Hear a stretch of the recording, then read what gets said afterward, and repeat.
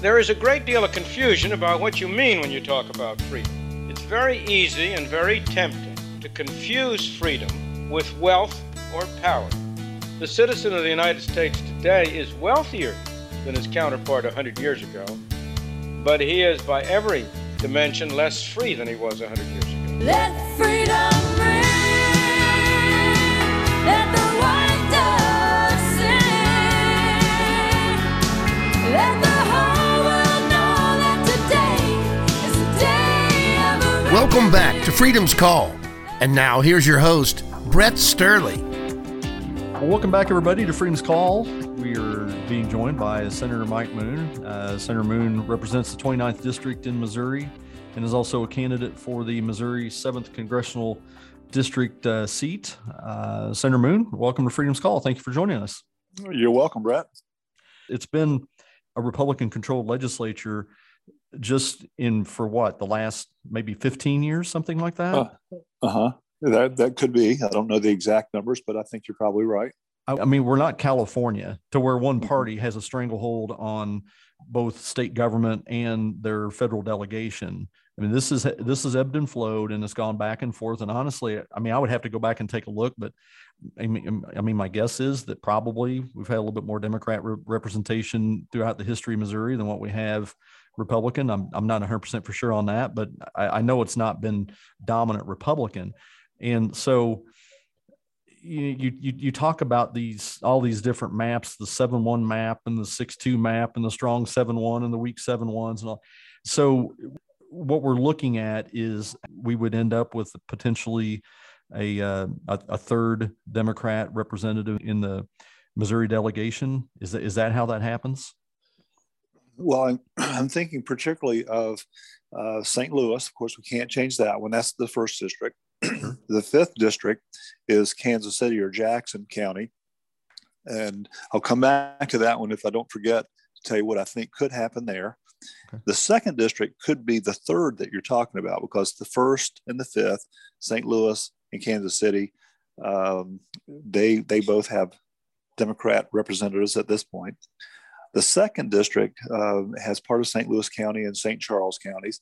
And that particular county, if drawn in a certain way, could make that more of a competitive district so that a Democrat could win that seat. That's where we could get into a 5-3 map. Well, that's interesting. And we hear about this word that we've just been beaten over the head with, fairness. And that's a rather subjective measure. If you look at what's been happening in Democrat-controlled states, I mean, they've been hemorrhaging population the past 10 years. I was looking at Nate Silver's 538 project and his website. He projects that Democrats have, just through this redistricting process, have picked up about 11 House seats, was the last estimate that I had seen. Mm-hmm. And with all this population fleeing blue Democrat-controlled states and going into purple and red, more Republican states, how exactly are they accomplishing this increase in representation by losing population? Gerrymandering is really how they're doing it, which is legal. And mm-hmm. that all is all the more reason for us in Missouri to take a strong, firm stance to say the Democrats are going to come kicking and screaming, saying it's not fair to redraw Jackson County in with some other counties to make it a competitive district. But what do you suppose they would do if they had the majority and they had the ability to redraw the maps themselves? Yeah, well, they're doing it right now. We're seeing this in other states. Absolutely, they are. And so that's all the more reason to be fair and do what the trends have been showing over the last several elections. So I don't apologize for it, but yet we have some, I'm just going to call them weak Republicans. I'm not sure why they don't want the conflict, but they're not willing to take it head on. They're willing to compromise and just settle for whatever makes it easy. And as long as we continue that attitude, we're going to continue going down the drain.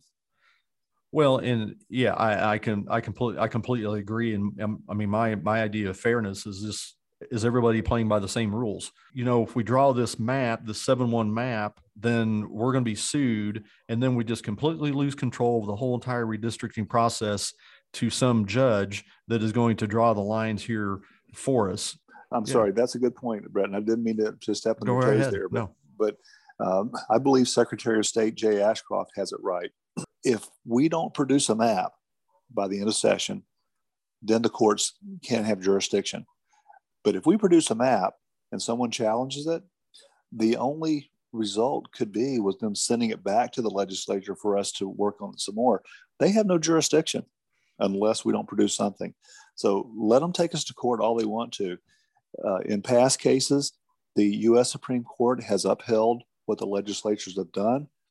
Even gerrymandering is considered legal. And so we shouldn't be succumbing to those false rumors, because that's what they are, rumors only to create fear and to create a stir among people outside the Capitol. Say, oh, you got to just get something done. You got to get something done. That's not true. We have a lot of time. We've got till the end of session, middle of May. I don't think it's going to take quite that long, but the fear causes some knee-jerk reactions, and we shouldn't be influenced by that at all. So basically what has happened here is that the Senate Conservative Caucus have been filibustering. Where does that stand now? And I think 2117 has been tabled. Is that correct? It has been, but there's still some behind the scenes discussion going on. And the filibuster actually ended on Saturday. I don't remember what time it was, 4 or 5 o'clock. And we adjourned until Tuesday of this week. And I didn't know exactly what they were going to bring up, because they didn't tell us. And oftentimes they don't tell those of us in the Conservative Caucus. But when we finally got back into session, they took up House Bill 672, I think is the number. It's the fast track legislation, which will essentially allow older folks who are making less than $80,000 a year to go back to college, tuition, book free, and learn a new trade. And if you want to talk a bit more about that, I'd be happy to. But when we got there, we began adding amendments to it, and those failed as well. But the filibuster for the maps actually stopped as of last Saturday. Okay. Yeah. It was funny because when I woke up, I guess whenever I was doing something like mid morning Saturday, I went to see, I had to look up something on the Senate website, and I looked at the Senate message board and it said the Senate was in session. I'm just like, oh, wait a minute. I have to refresh my screen. This isn't right. It came back up the same thing. And I'm like, so then I got on the floor debate, and I'm like, well, what in the world is going on here? It's just, I can't remember the Senate being in session on a Saturday. That's the first time the legislature's been in session from my recollection. And if it has been, it's been a long time ago. And Fridays are typically unusual, except for maybe 1 or 2 days session. And usually, of course, the last week of session, we end on a Friday. But outside that, not too many Fridays. Why do you think that, let's specifically look maybe at Senate Republican leadership, why do you think that they're reluctant to use their supermajority status to have, the greatest possibility of having the most Republican representation possible? I'm going out on a limb here, Brett, but I believe that we need to pay close attention to what Republicans do. And part of that is the bills they file and the votes they take. And if you look back at some of these guys, you'll probably find that they haven't been on the Republican side on most every issue. And so you have to ask the question, are they really Republicans? And I'm not going to answer that question. I think that's just out there for the listeners to try to come to a conclusion on. So I think that's partly the issue. We need to pay attention to who we're electing. And then when they don't do what they say and promised, and if it's not according to the Republican Party platform, and it is for liberty and freedom, then we need to work very hard to unelect them and put someone else in their place. There could be, as I mentioned earlier, some outside influences at play. whether it be Palm Strategic and some of the monies that they have to pass around. It could be other things about, you talked about fairness, not wanting to disenfranchise themselves with a group they've been loyal to or that's been loyal to them. So there could be a lot of things. And there are some who just don't like the way the map is drawn, whether it be a 7-1 or a 6-2 or whatever. Seems like that's been a large part of the disagreement, where you satisfy one and the redrawing dissatisfies another. So that you redraw it to satisfy the ones who are not happy, and then you make someone else unhappy. So it's an arduous process, and I'm grateful to those who are involved in it on the day-to-day. At some point, they were going to have to agree that it's not going to be perfect, but I don't think we should settle for anything less than either a 7-1 or a 6-1-1. There's no reason in the world to say, look, we've got a 6-2 right now that is weak and potentially could lose another seat. We should not settle for that whatsoever. Well, that's certainly certainly interesting. It's been interesting to watch here, and we'll shift gears here on another story that from what will be this past Wednesday when our show airs. I guess we'll call it Overall Gate. I don't know what else to call it here, but I just wanted to read, just kind of do a little segue and read briefly from article in Missouri Times by Caitlin Schallhorn about this. And it says, last week, Senator Mike Moon stood on the floor in a tan sports coat, white dress shirt, blue striped tie, and brown dress shoes, as well as blue jean overalls. And on Wednesday, Moon took to the floor to announce he'd been stripped of all his committee assignments. So what exactly is the situation there? And I guess, and what happened, and what message were you looking to deliver? Well, one correction I would have in Caitlin's description there, she was right on the apparel above the feet, but on the feet were tan boots. I usually wear boots, but I mean, that's just a slight correction, but she was right. She couldn't see him, I don't think, from her perspective in the media area.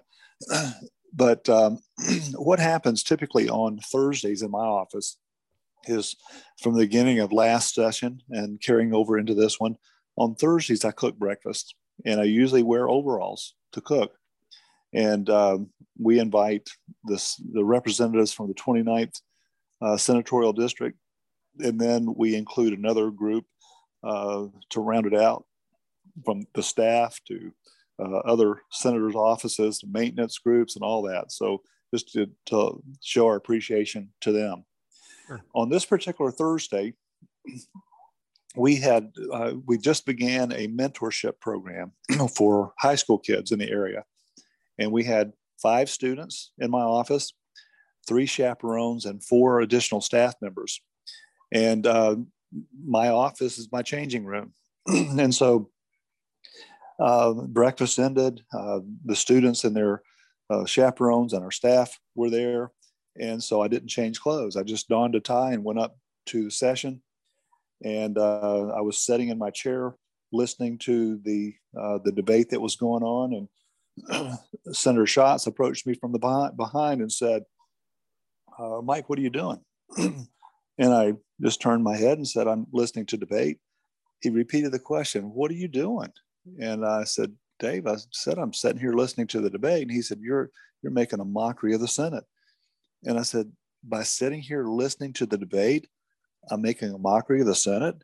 He said, the way you're dressed. I said, Dave, I've got a suit or a coat, a tie, shirt, boots. And he said, if you don't go change right now, there'll be ramifications. So at that point, I stood up and I said, so what do you mean by ramifications? He said, well, you'll find out. So I immediately turned my attention to the president, who at that time at the dais was Lieutenant Governor Mike Kehoe. So I inquired of the president. I said, I've been looking through the rules, and I found nothing that I violated in the rules. And I said, so what have I done here to violate? And he said, well, I've not been notified of any violation of the rules, Senator. So at that time, I sat down. And then it wasn't immediately, but shortly after, Senator from the 8th, Mike Searpoy, rose for a point of personal privilege, and I believe it was to introduce a guest. And actually, he was talking about former Senator Jim Lemke, and he essentially read Lemke the Riot Act, not making him look good about his associations and this and that. And when you think about a break in decorum, what I did wearing overalls was really not that much. What Senator Mike Searpoy did, though, was an egregious violation of Senate decorum. Yet my committees are stripped and nothing is done to Senator Mike Searpoy. So as I look back at this and determine why was this action so stringent against me, and it goes back to my first session. I, as a newbie, just trying to follow what I thought was the right path, challenged Senator Dave Schatz and one of his determinations on a point of order.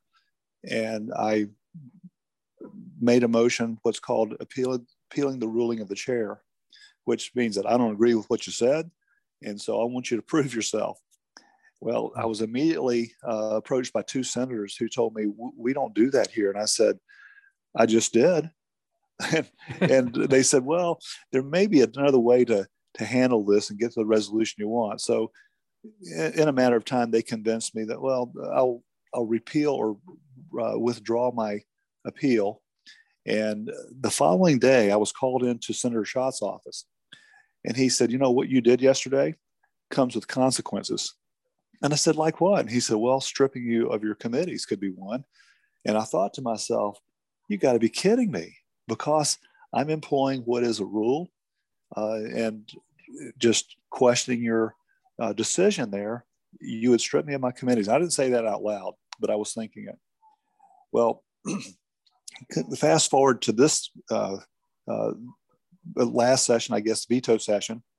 There was a bill that I'd been working on since 2016 to have refunds from the Department of Revenue to businesses who were audited and found liable for tax liabilities, but they were actually wrong in what they did. They charged these companies pretty good substantial sums of money. And so now we want to restore these companies and these businesses of the money that was actually stolen from them. Well, make a long story short, the bill was, veto was overridden by the governor.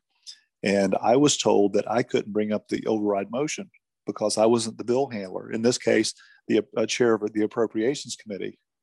So I went to the chair and asked him if he would bring up the motion, and he told me no. And the reason was, he said he didn't think it was right for us to override a veto of a governor of our own party. Well, I disagreed because I thought this was not political. It should be something that's done to right the wrong that was perpetrated against the business owners of Missouri. And he said he wouldn't bring it up. So I said, well, I will. And so when I rose to make the motion, Lieutenant Governor Kehoe was at the dais again, and he said, Senator, you're not recognized for that motion. And I asked by what authority? And he said, Senate tradition, which we have a constitution, which is overarching in the rules. We have a rule book for the Senate, and then Senate tradition, which they're not written. And I've asked for, on several occasions, would you give me a list of these traditions so I don't want to trample any more of them. And I've violated a few apparently, but no one will provide a list. And so in any case, with this point of order that was made on the veto override with my motion, we debated for about 5 hours. The President Pro Tem issued his ruling, and it was totally off base, I believed. And he told me that, or I appealed his ruling. And I wouldn't budge until finally they assured me that the motion would be made by the appropriations chair. In this case was Dan Hegeman. I withdrew my motion again. The motion was made, but because of their opposition to it, he verbally opposed the override, and it lost by votes. And so then fast forward to this year, keeping all those things in mind, the filibuster of 31 plus hours, they didn't like. And they believed that we were purposely upholding floor time, which we were purposely, and it was for a reason though, and it was to ensure that this 2117 House bill would not be passed without some due diligence and making it a 7-1 map, and then now the overalls. So all that kind of put together, it kind of brought things to a boiling point. And I imagine they were kind of pigeonholed, put into a position where they, I guess, believed that unless they dealt with me in a harsh manner, it wasn't going to stop. And you know what? They're probably right, because I'm not gonna let up. And even though they've stripped me of these committees, this gives me some valuable time to pick out key pieces of legislation that we need to kill, and I have time to rest and put my efforts on filibustering if necessary, or going to other senators and finding out what their priorities are and try to help them pass their bills too. So this puts me in a great spot, and I'm not sure what else to say except they underestimated what the potential of this could be. Well, you know, I know that's frustrating. I'm sure that you're probably your questioning of Governor Parsons' selection to head the Department of Health and Senior Services, Donald Cowroff, probably might have weighed into that decision as well. It's hard. I forgot about that. Yeah, I forgot about that, and certainly it could have, because they weren't happy about that either. And I filibustered myself for 3 hours until we were able to get that nomination killed permanently. And so, yeah, all those things together, I guess I had it coming. Well, and all these things are part of the Senate rules, save for the mysterious book of secrets that has the Senate traditions, I guess, listed in it. So, so yeah, I mean, if you don't want any, if these aren't parliamentary procedures you want to have used, then change the rules and to where right. you don't allow those things.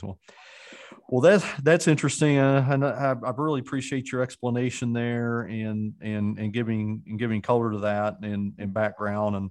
And it'll be let's see, we've got another 3 months of session to go here. Mm-hmm. And well, hopefully I have confidence that that we will have some district maps drawn at some point in time. I mean, filing for public office opens up next Wednesday? Is that correct? The 22nd? The 22nd. I'm not sure which day that falls, but yep, it will. Maybe Tuesday. I'm not sure. Might be Tuesday. Yes. Yeah. So, well, at some point in time, people are going to have to know what district they're running in, what seat they're running for, and who they need to go campaign to. Mm-hmm. So, yeah. So hopefully that gets resolved. Yeah, I think it will. And one unique thing with regard to the U.S. House seats is the Constitution does not require you live in the district which you're running in or which seat you're representing. And of course, that's kind of a nuanced thing. But you're right. At some point in time, you need to know who your constituents will be, and I'm sure they want to know who their representative will be. So in time, though, we'll get to it. Well, yeah, I'm sure. Well, Senator Moon, I really appreciate you joining us here on Freedom's Call, and appreciate your service to Missouri as well. And I certainly hope there are smoother waters ahead for you. But I know that you will serve your constituents in the 29th Senate District well. And thank you for joining us here on Freedom's Call. Well, on the boat, you talk about smoother waters. In the boat, just got to hold on. And I think you know me well enough that I'm kind of a boat rocker. So I've got my grip firmly on the sides of the boat, and hopefully I'll hang on and not drown. Well, I know I do know that you're strapped in. I know that for sure. Well, thank you very much, Senator Moon. We appreciate your time. You're welcome, Brett. Well, we certainly thank Senator Mike Moon for being here, sharing insights into what happens both in front of the cameras and behind the scenes, some there in the Senate. It's incumbent upon us to passionately and with respect, peacefully and constitutionally flex our political muscle and be involved in this process. If you don't like what your school boards, the school boards are setting for the curriculum for your kids in school, run for school board. If we're not going to be involved in the process, if we're not going to hold our elected officials' feet to the fire and hold them accountable for their actions in the policies that they impose in many instances upon us, why should we be surprised that we get bad results? So, well, thanks for joining us here on Freedom's Call this week. Hope you enjoyed the show. When we come back next week, we're going to be joined. Our interview is going to be with Representative Dan Knodel, he's a representative out of Wisconsin, and Joanne Laufenberg, who is the Wisconsin State Director for the Convention of States Project in Wisconsin. And we're going to review Wisconsin being state number 16 that passed the Convention of States resolution, and just kind of go through some of the victories that we've had. And we'll learn a little bit about their citizen activism and how citizens got involved in order to have this constitutional process move forward. So hope you'll join us here next week. Thank you for joining us on Freedom's Call. Goodbye, everybody. Well, she seemed all right by dawn's early light. The Freedom's Call podcast is available on Spotify and wherever podcasts are available. You can interact with us on our website, freedomscall.net, and on Facebook at Freedom's Call, where we feature daily updates, links to news stories, and special content just for our audience. Until next week, thanks for joining us on Freedom's Call. So I took myself down to the fair in town on Independence Day.